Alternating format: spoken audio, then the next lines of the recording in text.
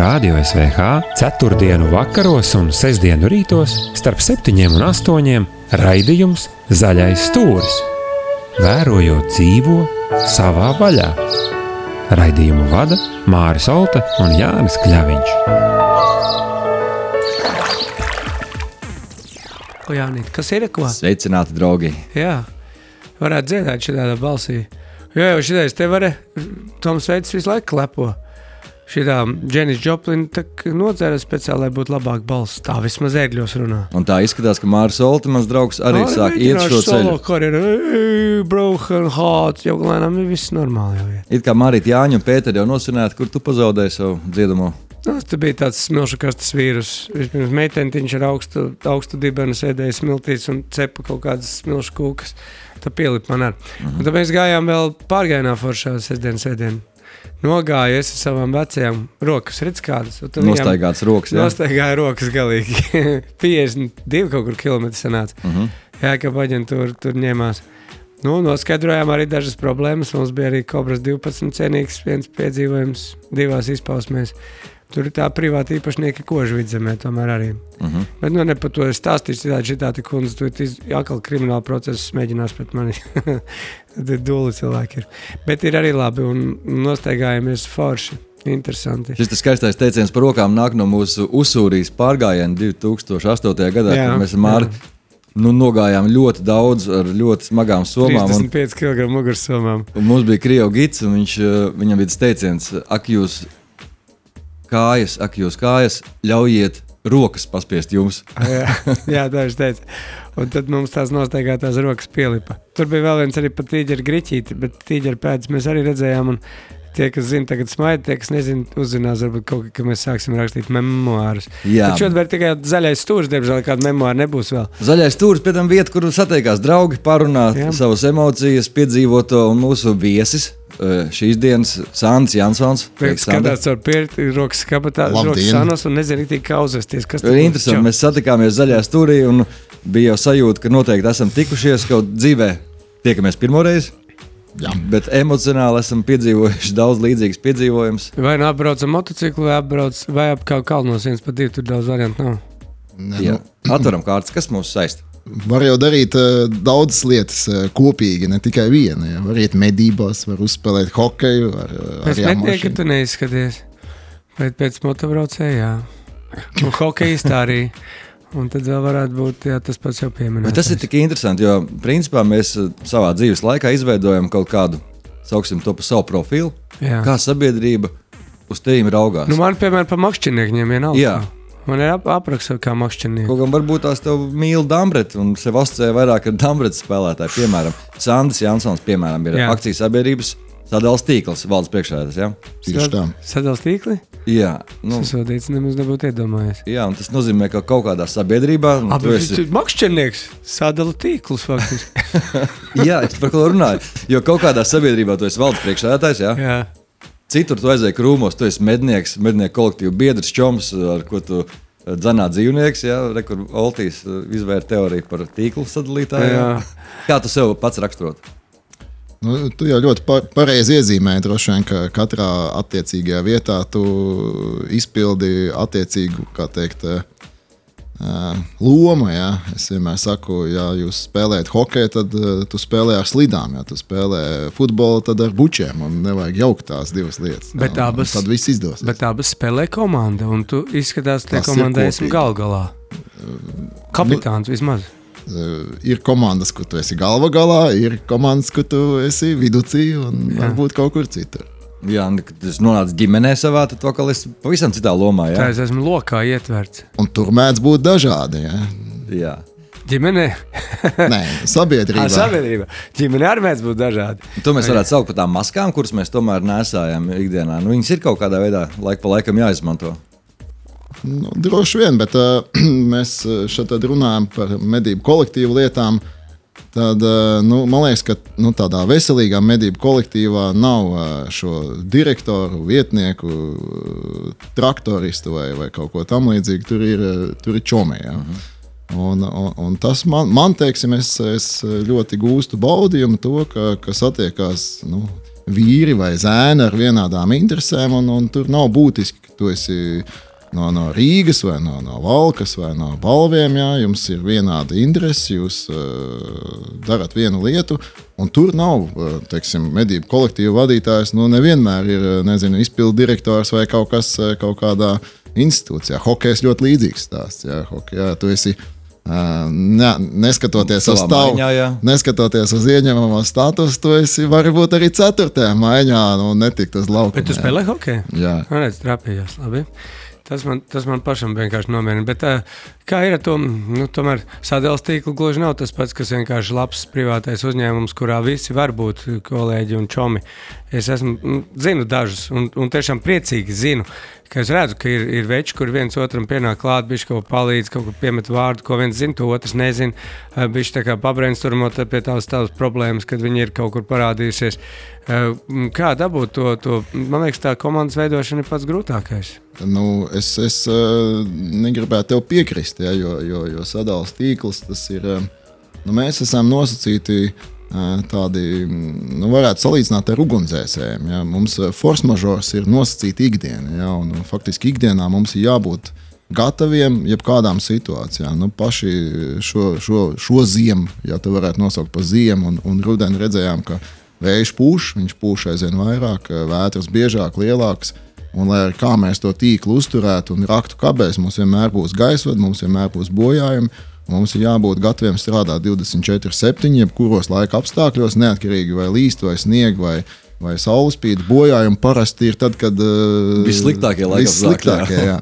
Un tad es vienmēr atgādinu visiem mūsu kolēģiem, ka mūsu tā sūtība ir, jā, tad, kad cits sēž mājās un cep pīli vakarā vai gaida Ziemassvētkus, mums ir jābūt gataviem iet, novērst bojājumus, labot un rūpēties, lai cilvēki varētu pilnvērtīgi izbaudīt mūsdienu dzīves labumus. Labi, tu pieminēji kabeļus. Uzminiet man mīklu, paklausieties. Nē, neuztraucies, tev viss kārtībā. Tā stāsta, kas tur ir? 0 līdz 7 morēnmāls tīrs, jā. 7 līdz 11 morēnmāls ar granti, 11 līdz 17 grants, smilts grants, oļi, un 17 līdz 20 tad ir morēnmāls. Kas tas bija? 7 līdz 12 morēnmāls un smilts grants. Izklausījās pēc kaut kādas grunts analīzes.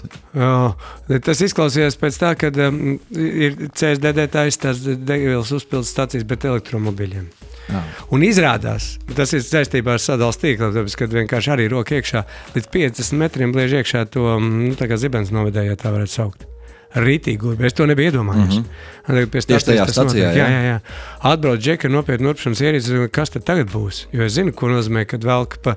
Jūs tagad, es zinu, ka no rakšanas viedokļa jums droši vien ir daudz, kur jūs tagad lielās līnijas slēpiet zem zemes, liekiet iekšā kabeļos, jo tā ir drošāk. Un es izrādās, zinu tagad, kur ir morēnmāls, kur ir oļi un kas nāk ārā no lieliem dziļumiem. Piedodiet, es laikam neuzmanīju. Bija interesanti, jā. Morēnmāls. Iedomājies, kas tas tāds vispār? Ikdienā mēs līdz morēnmālam netiekam. Varētu būt, tik dziļi mēs vēl neesam. Bet par tām vētrām runājot, tad mēs pēc brīža parunāsim, uzliksim muzikālu un tad jau. Zaļā stūra viesis.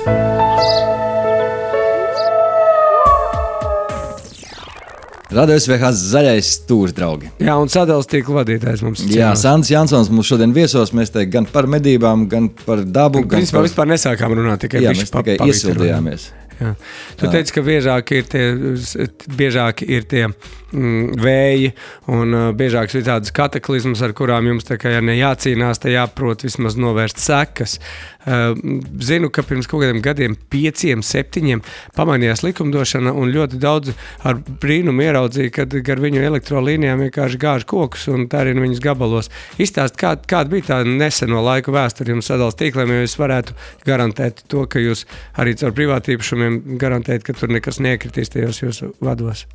Tas stāsts sākums droši vien, ka bija 2010. 11. gads, kad bija, tādi anomāli dabas apstākļi, jā, ceļšķi Latgalē, snigas, labs sniegs, piesala, sniga ilglaicīgi, jā, un trases, kas pat bija nosacīti labā stāvoklī, koki vienkārši neturēja. Viņi lūza, Viņus izzāģēja, viņi sniga atkal, viņi lūza atkal, un bija vietas, kur nedēļām ilgi nevarēja atjaunot elektroapgādi. Un, tās mācības stundas no tā droši vien bija tādas, ka šīs trases ir jāuztur pirmkārt labā stāvoklī, otrkārt viņām jābūt pēc iespējas plašāk, un treškārt koki, kas ir, teiksim, varbūt ne tieši tajā trases teritorijā, bet blakus, ja viņi jau ir sākuši tur gāzties un liekties, tad mēs viņus jau preventīvi izņemam ārā. Un faktiski kopš tā laika mēs guvām tādu mācību, ka ir pastiprināti jāstrādā pie elektrotrašu uzturēšanas.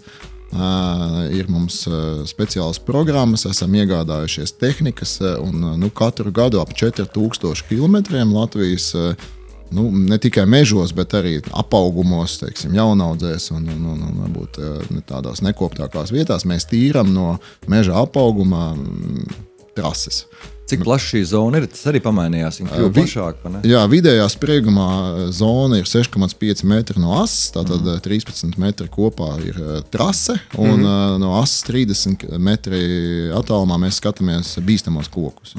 Jūs drīkstat to darīt, jums tad nav vienalga privāti? Mēs informējam zemes īpašniekus, un painformējot zemes īpašniekus, mēs arī sakam, ka viņi var izteikt vēlmi par koku materiālu, kur viņi novietot un kā, bet mēs tīram, ejam, informējam. Un tad vēl ir tās super augstsprieguma līnijas, kas ir, teiksim, aiz Madlienas, tur iet Skriveru virzienā. Tas ir augstsprieguma tīkls. Tas ir mūsu kolēģi. Tie kolēģi. Jā.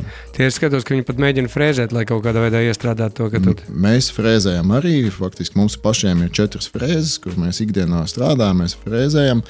Frēzētā trase aizaug ievērojami ilgāk. Jo tās saknes tiek izplūnītas, un es pats, teiksim, tā empīriski novēroju, salīdzinoši, teiksim, kur ar rokām tīrīts un kur ar frēzi, tad gan arī 2 reizes ilgāk. Jā. Protams, atkarīgs no biotopa un augsnes. Un tā. Par kādiem attālumiem mēs kopā runājam? Cik par sadales tīklam ir kilometri, par kuriem jārūpējas? Katru gadu, tu dzirdēji? Nē, vispār kopā elektrolīnijas mums ir nieka 93 000, kas ir 2 reizes apkārt ekvatoram, ja mēs tā pamēram. Precīzi, jā. jā. Un, tu zini, jā. Pamērīts. Lūk, ir, protams, ir kabeļlīnijas, ir gaisvadlīnijas, bet 20 000 kilometri mums ir līnijas, gaisvadlīnijas mežainos apvidos, kuras mēs tad vidēji reizi 4-5 gados tīram no meža apauguma. Mēs varētu teikt, ka principā darbs ir 24/7, nozīmē, ka jūs visai Latvijai regulāri ejat cauri, vai ne? Jā. Ne tikai cauri, bet arī apkārt. Mums ir teiksim, atbildīgie speciālisti, meistari, kas apseko šīs līnijas, un viņi skatās atbilstībā no apauguma, vai tur ir kritisks vai nav, un tad mēs liekam plānos, un tad mēs apstrādājam. Tā kā mums nav, teiksim, tāds varbūt grafiks, ka konkrēti katrā 4. gadā, bet augsnes, kā jau mēs zinām, ir dažādas. Priežu silā tas apaugums veidojās lēnām, lapu koku mežos ātrāk, tur sausāks, lapjāks, tā kā mēs individuāli visu laiku izvērtējam. Kur ir neparastākās līnijas tādas no tām kopšanas viedokļa, kaut kādās jaukās gravās, kur aizbraukt apstīties, cik dīvaini tā līnija iet pāri? Runājot par gravām, mēs pagājušajos pēdējos gados diezgan aktīvi pa Līgatnes pusi, par Siguldas pusi mēģinājām salikt gaisvadu līnijas kabeļos iekšā. Jo tur to bojām novērst. Es tos gaisa vadus arī uzskatu tā kā zināmā mērā vidas piesārņojumu. Viņš jau, tas ir padomu laika mantojums, tas elektrības vats un stāps, vai ne? Jā, kabelis, protams, ir labāks un drošāks, bet viena labā ziņa no dabas draugiem ir, kad 70% no Latvijas stārķiem mūsu stabus izvēlās kā māju vietu. Jā, gan, viņiem patīk. Vai 70? Tiešām 70? Jā. Mēs esam faktiski tāda kā stārķu ligzdu turētāji. Arī kādu soli pretim sniedzēt. Es zinu, ka jums dažās vietās kurvis džeki liek, bet es nezinu, cik tas ir centralizēti vai iniciēti. Mēs katru gadu uzliekam vairāk kā 500 stārķu ligzdu pamatnes. Jā, tas pamatā ir, mēs demontējam līniju, remontējam vai atjaunojam, un tur ir bijusi stārķa ligzda. Protams, ka mēs līniju nomainām, bet tajā vietā stabā uzliekam speciālu pamatu, kur īsnībā stārķi ļoti labprāt izmanto, atgriežoties, tad viņi jaunu līgstu. Bet tāda veca gados būvēta līgzda ir tāds pamatīgs arhitektonisks brīnums, domāju, kas var tieši tā pustonu var svēt. Man ir 500 kg. Jā, nopietni, jā. Ka viņi nonāk lejā, tas stāps paliek vecs, viņi noņem nost jau tos vadus, bet tas stāps joprojām turās. Aizbrauc apsties, izbrauc caur Kangariem Juglas tas ciemats, ka viņi brauc ārā. Ja brauc ārā no Rīgas, tad kreisajā pusē pasties, tur ir čīps staps, un uz viņa tā bliņa ir kaut kur 1,5 metrs. Un viņš joprojām turās. Es nezinu, kurā brīdī viņš jauksies, bet pagaidām viņš turās. Bet Santa pastāst vairāk, tā līgsta, ko viņš tur sastieps iekšā, lai 500 kg saveidot. Ko var sastiept, kas pašam krīt ārā? Ja? Es domāju, kā tu pateiksi sūds, kas pašam krīt ārā? Nopietni, jā. Jā. Un īstenībā ir tā, ka mēs viņiem sadzīvojam zemajā spriegumā, 0,4 līnijās, bet vidējā spriegumā, kur ir 6 līdz 20 kV, mēs neļaujam viņiem šo prieku, jo īstenībā tas viņam pašam agri vai vēlu beigsies letāli, jo spriegums ir tik liels, ka ir tikai laika jautājums, kad sajies uz īso un es esmu redzējis, kad bija kaut kāds viens standarts elektrolinijām, kur Latvijā vairāk nelietoja, kur tās viņi tagad trīs paralēli novietotas. Es zinu, Āņos es redzēju, kad uzcepās vienreiz stārķis un pat viņi mēģināja fotografēt. Nepatīkams skats, un es saprotu, ar tās līnijas pamazām Latvijā vienbrīd viņas bija, bet tagad viņas tiek izvākts ārā, ja? Mēs, ja runājam par vidspriegumu un, tādos lauku apvidos, tad mēs aizvien vairāk izmantojam arī izolēto gaisvadu. Jā, viņš nav kabelis, bet viņš ir gaisvads ar pārklājumu, ko, zars uzkrītot, viņam nedodara tādas postījumus. Vējā, pieņemsim, ir laika gaitā, vadi ir palikuši, nenospriegotāki, ja viņš sasitoties kopā, neveidojās īslēgums. Tā kā Un arī, protams, ka tādiem putniem ir drošāk un labāk, bet tas ir tāds pakāpenisks process. Kas tas ir pa klājumu, ko jūs liekat virsū? Mēs paši tā kā fiziski neliekam, mēs pērkam izolācijas materiālus, plasmas samaisījums. Bet tu minēji, ka stārķis uzcepās, it kā jau teorētiski viņš ir stāv uz viena vada, viņam nav tā kontaktu ar otru vadu, viņš neuzcepās. Tad nē, bet ja viņš noliek kāju uz traverses, pieņemsim. Parasti sīkie plīvini tos spārnus, viņš tā un ir labs. Jā, tieši tā ir. Un zemspriegums nav tik bīstams, varbūt tā, bet vidējais uzreiz ir sitiens tāds, ka tur. Jā. Un tad bieži vien cilvēkiem, kāpēc jūs neļaujat tur stārķītiem būvēt, bet īstenībā mēs jau to stārķi paši pasargājam, ja mēs no tās vidējā sprieguma viņu, kā teikt, novirzam uz zemspriegumu. Ja. Varbūt atbild uz jautājumu, ko noteikti mūsu klausītājs domā. Kāpēc netiek rakti zemē pārsvarā tie vadi iekšā? Jā? It kā drošāk, redz, ka nav tas jādara, nav jātīra līnijas un tā tālāk. Kāda ir tendence, kāda ir ideja, kāpēc to darīt vai kāpēc nedarīt? Jā, tendence ir tāda, ka zemspriegumu mēs pie rekonstrukcijām pamatā liekam kabeļu izpildījumā, vai tas ir izolētais tā saucamais amkas kabelis gaisa pa stabiem, kas iet, vai zemē ieraktais, jo vidējā spriegumā tā cenu atšķirība nav tik milzīga. Zemspriegumā nav tik milzīga. Vidējā spriegumā tā cena atšķirība gandrīz 3 reizes, kabelis ir dārgāks nekā gaisvada līnija. Un tad, protams, ka mums jāskatās līdzi, tie līdzekļi ir tik daudz, cik ir, lai to tīklu atjaunot un jāsabalansē, lai būtu gan tīkls būtu nosacīti izturīgs, drošs, bet tajā pašā laikā ar esošiem resursiem, lai mēs varētu viņu atjaunot. Tad mēs vidējo spriegumu skatāmies, ka pilsētu vidē mēs liekam kabeļos, mežainos apvidos, kur ir daudz patērētāju uz šīs līnijas, tur mēs izvēlamies kabeļu izpildījumu, bet lauks pieņemsim, vai tāda vide, kur viņi tā kā nav tik bīstami, tad mēs atstājam gaisvadu. Man pie stācijas tagad ir ieraksts tieši tas sarkanā, cik es saprotu, tas sarkanā ir tā kā vadīklas truba, pa kuru pēc tam kaut kādā veidā tiek vilkts iekšā tas kabelis. Ir jau, es ar mani saskaņoju projektu, un man tur viens zemes gabals ir, un tā līnija, kas sēžot peroni iet gar labo pusi, viņa arī ir zem zemes liekama, cik es saprotu. Diezgan daudz mēs ceļu zemspriegumu, mēs renovējam pilsētas apdzīvotās vietas, mēs visi liekam apakšā. Aiz ētiskiem apsvērumiem. Jā, un drošība beigās arī. Ja, tagad varētu uzlikt līvu dziesmu par to, ka nešaujiet mājas pievērtā putnus. Nezinu, skatīšos plauktā ir vai nav. Svēteli nešaujiet. Kā ņē? Protams, ka svēteli.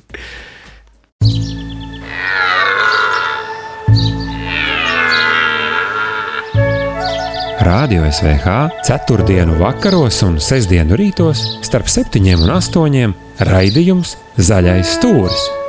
Vērojot dzīvo savā vaļā. Raidījumu vada Māris Olta un Jānis Kļaviņš.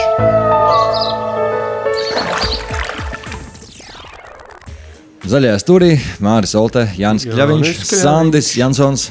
Akciju sabiedrības sadales tīkls valdes priekšsēdētājs. Tad mēs tā padruskam par dabu, padruskam par elektrību. Mēs pagaidām vispār esam ierauši reālā elektrībā. Iepriekšējais saruna vispār sākam ar to, ka tajā brīdī, kad pateici, ka mednieks, protams, medniekiem uzreiz es jau zinu, uzkarst tavs tā sadales tīkla priekšnieks. Interesanti, kas viņam stāv par stobriem skapītī, ja viņš ir mednieks. Varētu parunāt kā savā mednieku valodā, no kuras nesaprotu? Stobri, kā lai saka... Kas tev patīk vispār no medībām, no kā sociālās pasākums? Man patīk daba, jā, teiksim. Es droši vien esmu pārdzīvojis to momentu, kad vajag pa katru cenu kaut ko nomedīt. Jā, es esmu stadijā, kad man patīk vērot. Tu savā kolektīvā man bija tā, kad es vienu briedi pazinu kādus, teiksim, gadus 4. Jā. Tu redzi, ka viņiem... Tikāties kā draugi laikam. Katru rudeni mēs tikāmies, jā, novēroja, kā viņš progresē, jā, patīk, papriecājies pa skatu, pamāja viņam ar cepuru, nemājās, tiksimies pēc gada, jā, tā kā... diezgan pievēršam vērību selekcijai. Ja? Pagājušajā gadā tā arī nevienas tādus medaļotos ragus nemedīja, ja? Jo nebija tāda. Tad skatāmies vienkārši, teiksim, no populācijas, kas izņemamies pīzers un tādas. Izklausās pilnīgi perfekta situācija. Jā, pastāst vairāk par savu mednieku kolektīvu, jo vakar man bija pieredze dalīties stāstā par Latvijas medību situāciju ar vienu amerikānu, kurš šeit ir dienestā uz 6 mēnešiem, viņš ir mednieks, viņam interesē, kā tad Latvijā medījam, kādi ir tie kolektīvi principi, un tad stāstot viņam... Pār upē viņš pie tevis? Jā, apmēram. Es pārdomāju, kāda ir tā situācija, jo Latvijā ir vairāk kā 900 mednieku kolektīvu, un patiesībā ļoti atšķirīga situācija. Tāpēc, ka dzīvnieku blīvums ir dažāds, jā, citur ir brieži, citur nav brieži. Jā. Es saprotu, tu šobrīd runā par līgatnes pusi, ja? Jā, un es tev pilnībā piekrītu, un droši vien ir atšķirība kāds kolektīvs, kādā vidē, un cik kolektīvu biedri, ja? Un ja tev kolektīvā ir maz biedri, teiksim, tur 3 vai 10, ja? Tad tas ir viens stāsts, otrs stāsts, ja tev ir 35, ja? Tad atkal jāmenedžē kaut kā savādāk visticamākais. Man ir, teiksim, es esmu dažādos kolektīvos, ja, pie mājas mums ir lielāks kolektīvs, ja, pār pa 30 cilvēkiem, tad vēsturiski no Latvijas pierobežas no Valkas puses mums tāds kompaktāks kolektīvs, mēs 11 cilvēki esam, ja, un līgatnē mēs esam vēl mazāk. Un protams, ka tad tu vari, jo mazāk cilvēki, jo vieglāk vienoties par to, kā tu medīji, kā tu saudzē un ko tu ievēro. Bet es teiktu, ka pēdējo 10 gadu laikā tā situācija, manuprāt, ir kardināli mainījusies. Ja? Man nav tā laime būt nevienā kolektīvā, kur šautu, kas pagadās. Ja? Mednieki domā, mednieki daudz dara, teiksim, lai tas dzīvnieki tiešām dzīvotu, lai viņiem būtu apstākļi, ja, palīdzētu. Ja, un man liekas, ka tāda Zviedrijas situācija, kur rūpes par medību, par dzīvnieku skaitu un dzīvnieku, teiksim, to visu labklājību ir medību kolektīvu rokās. Es domāju, ka mēs neesam tālu no tā, kad tuvojamies. Jūs jau arī līgatnē nelielā skaitā, jūs esat arī dabas parkā, cik saprotu, tur ir vai vēl vien kaut kādi likumi vajag? Jā, no dabas parka jāsadzīvo, ir stingrā lieguma teritorijas, kur mēs nedrīkstam iet un tā, bet, ja maz cilvēku, tad tādas dzinēja medības faktiski nenotiek, tad uz gaidas medībām tā nav problēma. Pastāst mazliet vairāk par šiem liegumiem Gaujas Nacionālajā parkā. Agrāk viņi bija ļoti strikti medniekiem, tur bija sarkanās zonas, dzeltenās zonas, ar suņiem varēja, nevarēja. Bija ļoti sarežģīti. Kā šobrīd tur ir? Ir striktās zonas, kur nedrīkst iet arī sēņotājs, nerunājot par mednieku. Ja? Tur, ja nemaldos, var iet tikai iepriekš. Gulošie policisti uz tur neguļošie. Zaļā zīmītes, jā. Jā, zaļā zīmītes. Mēs, protams, kā mednieki zinām šīs teritorijas, patik, cik ir līguma platības. Tur jau jāzina ne tikai teritorijas, bet arī, kur tev līgums, kur nav, jā. Tā kā tas mums nav nekāds tāds ļoti liels izaicinājums, ja. Tu, protams, izvērtē, ja tu medī tā, lai tas, pirmkārt jau jāmedī, lai zvērs neklēņot apkārt kilometriem, ja, dari to atbildīgi, ja, un pieņem lēmumu tā, lai tev nebūtu jāiet šajā teritorijā. Bet cita veida ierobežojumi, dzinēju medībām vai suņu izmantošanai? Uz dzinēju medībām mēs pat cik mēs neorganizējam, tad mums nav īsti aktuāli, bet es saprotu, ka ir ierobežojumi, jā, nedrīkst suņus izmantot. Un dzinēju kā tādi, ja, baidīšana, traucēšana, jā. Visi tie brieži, kas tur dzīvo, pats saprot, Jānīt. Caur Mitrēvicu un tur to draugu rokām. Viņi ir savādāki. Viņi ir savulaik atvilkti. Bet kā mednieks, kas šajās pusēs apdzīvojas, es varētu teikt, ka mīts par to, ka zvērs sēž tajā rezervātā, viņš nav īsti patiesi. Jo bieži vien ir tā, ka briedis labāk uzturās Plēskavu šosejas malā, jā, kur 100 metri attālumā mašīnas non-stopā kursē. Nevis grauž kaut kādu sūnu viņam rezervātā. Gribās kaut ko redzēt, skaties. Tev sieva bieži prasās, paņem man līdz uz pilsētu. Tieši tas pats, kas ar to briedi. Mitrēvicu arī izdodās satikt, jo mūsu kopējais draugs nesen saņēma starp citu balvu. Ir tāda gada balva medniecībā. Viņš ir tikai sievietēm pa plostiem tagad visu laiku visādām jaukām un vairāk jaukām. Raksta grāmatas, jā. Sveiciens Mitrējam no Zaļā stūra. Satiekat viņu mūsu kolektīva vadītājs ir Jānis Rupmejs, kas ir Mitrēvica kunga kaujas biedrs. Jā, viņš savā laikā visu šo briežu populācija Vidzemē piedalījās ar Skrības kopā. Tā ir leģendāra stāsti. Dzīvnieku pārvešana, midzināšana. Man ir no kā pamācīties. Tie ir ļoti interesanti stāsti patiesībā, kā šī briežu populācija Latvijā ir veidojusies, un Līgatne jau ir viens no piemēriem. No turienes viss sākās. Zaļā stūra viesis.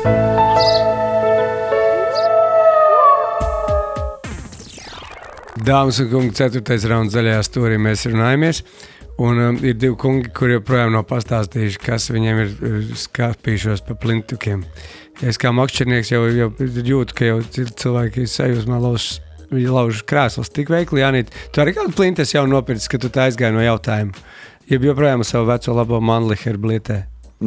Jā, tev ir novecojusi informācija. Lūk, nu? Līdzīgi kā bārdi kļūst sirmāk, arī ieroči kļūst klasiskāki manā gadījumā. Holandu jau es iemaucu? Nē, es jau esmu pārgājis uz drillingu. 2,16 un 8,5 kalibrs apakšā. Šis ir tas, ko es nesaprotu. 2,16 tas 2 augšā. Tev 3 stobreni? 3 stobreni, jā. Kāpēc neņēma 7 stobreni? Neražo. Padomā, ja vajadzēja izšķāta liela gabala, tik pareizi atrod. Neražo. Ierocīts, kurš ir viegls, ērts, bez optikas, kur uz pieiešanu, dzinēju medībām 35, 40 tu tici, viegli 3 stobreni, tas izklausās baigi. High-tech. Jā, patiešām ļoti viegli, ērta un patīkami. Drillings saucās. Vācieši? Jā. Aha. Un ko viņi 2. pasaules kara laikā darīja? 1938. gadā ražota. Tā pilnīgi? Jā. Oi, Jāni. Nu? Vecirot. Kas tavā zaļu skapītīs, Andi? Es varu stādīt pretim IŠ-27, ja, kas ir ražots droši vien, ka 72. gadā. Arī miera laikos. Ļoti labi ieroči pie tam bija tajā laikā, pareizi. Jā, tik cik es viņu pielietoju, es medīju vēl šobaldienu ar viņu, jā, uz bebrīti aiziet ar klasisko iženīti. Jā. Bebrīts no 15. nāk vaļā īstenībā. Ir jau vaļā, jā. Jā, bija? Taisamies. Man viens mednieks teica, tagad lēnām sāc jaukt to dambinost, ja tev kāds ir tiešām. Man viņš caur tā kā būvē iekšā. Jaunais sprukstiņš padzīts droši vien, neko nesaprot no lietām. Dzīvos tagad pie maniem. Es jau viņu redzēju 2 reizes. Ko es viņam ar akmeni sviedīšu vai kā? Netak. Tad lai būvē, tad redzēs, kurš stiprāks. Labi, arī tiec, ja gan jau vēl kaut kam arī uzvītņo. Kaut ko jau uzvītņo bez vītnes jau mūsdienās grūti laikam. Jā. Nē, man blēzerīts patīk. Aha, kurš ir klasiskais? Jau klasiskais, jā. Agrāk ekskluzīvais, tagad, man liekas, katram 5. medniekam jau ļoti pavocīgi, īsa, viegla, ērta. Un kā ar šaušanu pats Vingrinieks kaut kādā veidā mēģina sev pilnveidot? Nu, tas jau tā kā ar hokeju līdzīgi, ja? Ja tu nemēģināsi, tad netrenēsies, tad nebūsi formā vairs. Iesaka dzinējos. Kas interesanti, mūsu Santa kopīgs draugs, Dainis Drū, arī viņam sveiciens. Es ar viņu hoķu spēlēju kopā, es saprotu, to ar viņu medīju kopā Valkas pusē. Ja? Jā, tieši tā. Tā kā pasauli ļoti maziņa. Valkas pusē medības, ar ko tu atšķirās, citi meži, tur lāči staigā, tur viss savādāk. Jā. Karkulu tur tu lēpi, jā. Bija vēl viens savādāks izteiciens, bet laikam nevar to par Lāciju un Igāņu, kā saka. Var, tu saki tikai, es te pīpināšu, jo mēs uzliksim pīkstienes, vai kaut kā. Stāsti nedrīkst palikt neizstāstīt. To mēs aizskatām. Bet, Valka ir, protams, tā ir Alņu zeme, purvi, tāds cits biotops, lai gan arī brieži sāk parādīties vairāk. Kā tur cūkas ir attapušās? Tur sāk attapties, teiksim tā, parādās, bet, Vidzemē arī līgatnē parādās vairāk. Šobrīd diskusija aktuāla sabiedrībā, mednieku sabiedrībā ir par lūšu populācijas patieso stāvokli. Valsts meža dienests tāpat atzina, ka principā arī alņu populācija iet mazumā. Kādi ir tavi novērojumi kolektīvā, ko jūs paši seciniet par šiem gadiem, pa lūsu un pa alni? Kā jau Māris teica, Valkas pusē tur droši vien, ka tikai dinozauri trūkst. Tur ir visa fauna, mums ir gan lūši, gan vilki, gan lāči. Tur ir latviešu lūši un igauņu lūši. Jā, tur pasas neprasa, diemžēl, un tad viņi var ceļot. Grūti pateikt, tāda visaptveroša uzskaita, tas būtu droši vien tāds labs izaicinājums. No prakses spriežot, plēsēji, manuprāt, mazāk nepaliek. Mēs katru gadu redzam gan lūžu, gan vilku pēdas. Medībās, protams, tas ir izaicinājums viņus pārtvert, bet būt viņi ir. Pārtvert pareizais formulējums. Jo tuvāk Rīgai, protams, kļūst šie eksotiskie zvēri varbūt retāk sastopami, bet Siguldas pusē lācis nemaz nav tāds retums. Mūras pusē, tur ir Isenes dzīvo, un arī pa Krimuldas pusi Lēdurga ir ģimenes, kas dzīvo lāču ģimenes. Cik vismaz spriežot pēc kamerām. Jā, un sociālajos tīklos tagad tiešām lācis parādās fotografijās pie Barotavas, pie Caurtekas, pār pa Bebru dambi, kur mednieki liek kameras. Viņš jau kļūst tāds regulārs viesis, tas vairāk nav pārsteigums. Mēs jau arī tā tīri skatoties no folkloras viedokļa, mēs jau tādi lācīgāki paliekam lēnā garā. Klausoties tavu balsi noteikti. Bet es gribētu vienu lietu par elektrību tomēr vēl izstāstīt. Pastāst. Es tā domāju, nākot uz raidījumu, kā elektrība ar medniekiem un kā ar makšķerniekiem. Tad ar medniekiem droši vien, ka mums ir tāds kā vairāk varētu būt tāds sadarbības stāsts, jo mēs darām viens otram labu darbu. Mēs tīram savas trases, kur mednieki var pēc tam... Jūs sadaliet rajonējumā kaut kādā. Var burvīgi rīkot medības pārvietoties. Mēs savukārt nākotnē sagaidām sadarbību no medību puses, jo mēs plānojam veidot aplikāciju, pieņemsim pa kaut kādiem negadījumiem tīklā, vai teiksim, mēs redzam, kad ir nošķiebies koks vai nedod Dievs kaut kāds tur, izkritis kāsis no līnijas. Es esmu zvanījis 112, bet tāpēc, kad tur bija tā, ka uz šoseis dažreiz arī. Egli karājās divās augšanās un skaidrs nojauksies. Un lai tas būtu vienkārši, mēs plānojam veidot aplikāciju, mēs ieraugam negadījumu, nobildējam koordinātas un mēs uzreiz zinām, ka mums jārīkojās. Tā kā tas attiecībā uz medniekiem, un droši vien, ka lieku reizi pabrīdināt par to, ka torni uz staba taisīt droši vien, ka nevajag. Trepas stutēt, jo tomēr drošība ir pirmajā vietā. Un šeit man jāstāsta ir pa makšķernieku stāsts bēdīgais, diemžēl, ka diemžēl pagājušajā gadā bija letāli gadījumi. Iemetam ar spinīgi iebliezi augstspiegumu? Ar karbona garo, karpu makšķeri vai kādu ielika iekšā vados. Pieskārās vadam pa taisnā? Jā. Un tad uzzied puķi, jā. Nu, skumji, jā, un tas nav tāds izņēmums vai kaut kāds tāds. Bet tiešām pats pieskārās nevis caur makšķerauklu. Kā tā fizika ir? Jo es esmu redzējis, tur paskaties pats, piemēram, tur, kur es tagad atceros, kur Varkaļos, kur nāk augstspēkums par, tur karājās visu Mendeļevu tabulu augšā. Saki, kāds ir, tagad, ja makšķernieks trāpa, tā aukla pēc definīcijas ir vājākais posms, ja augstspēkums nāk, viņi sakūst, jā? Auklai nevajadzētu nekam notikt, jā, tieši tā. Viņš jau arī nav vadītājs. Jā. Bet grafītu, ja ir grafīts, ir ideāls vadītājs. Jā, tas ir, protams. Un pat, ja rokturs, būtu no korķa, nevienalga viņš atcepās. Vidējais spriegums. Tas nav domāts cilvēkiem, uz kā dzīvo. Zemspriegums var būt tur noveikties kaut kā zābaki kājās, nebūtu nevis ūdeni ielīdz, ja tur nezinu, jā, bet tāpēc lieku reizi paskatīties, padomāt augšā, līdzi, jo paskaties uz augšu. Jā. Paskaties uz debesīm un saprot, ka šodien vēl gribās uz zemes. Tas pats arī, tas pats to luktiņu un tornīti, man liekas, ērtāk tomēr ir pret koku atstatēt, arī bet labāk jūties. Ir tādi gadījumi, ka pret stabiem studē, jā? Vai tu nejūti? Vai tu ne? Nē, es neesmu tāds redzējis, jā. Laukam cauri līnija, uz cūciņu pasēdēt. Tādām atstatēja nopietni, jā. Atnāca ar savām alumīnija trepītēm, piestutējies un sēdmierīgi. Ideāls zivens nav. Ideāls zivens nav, trepīts uzcepās vēl. Smalks, kungs.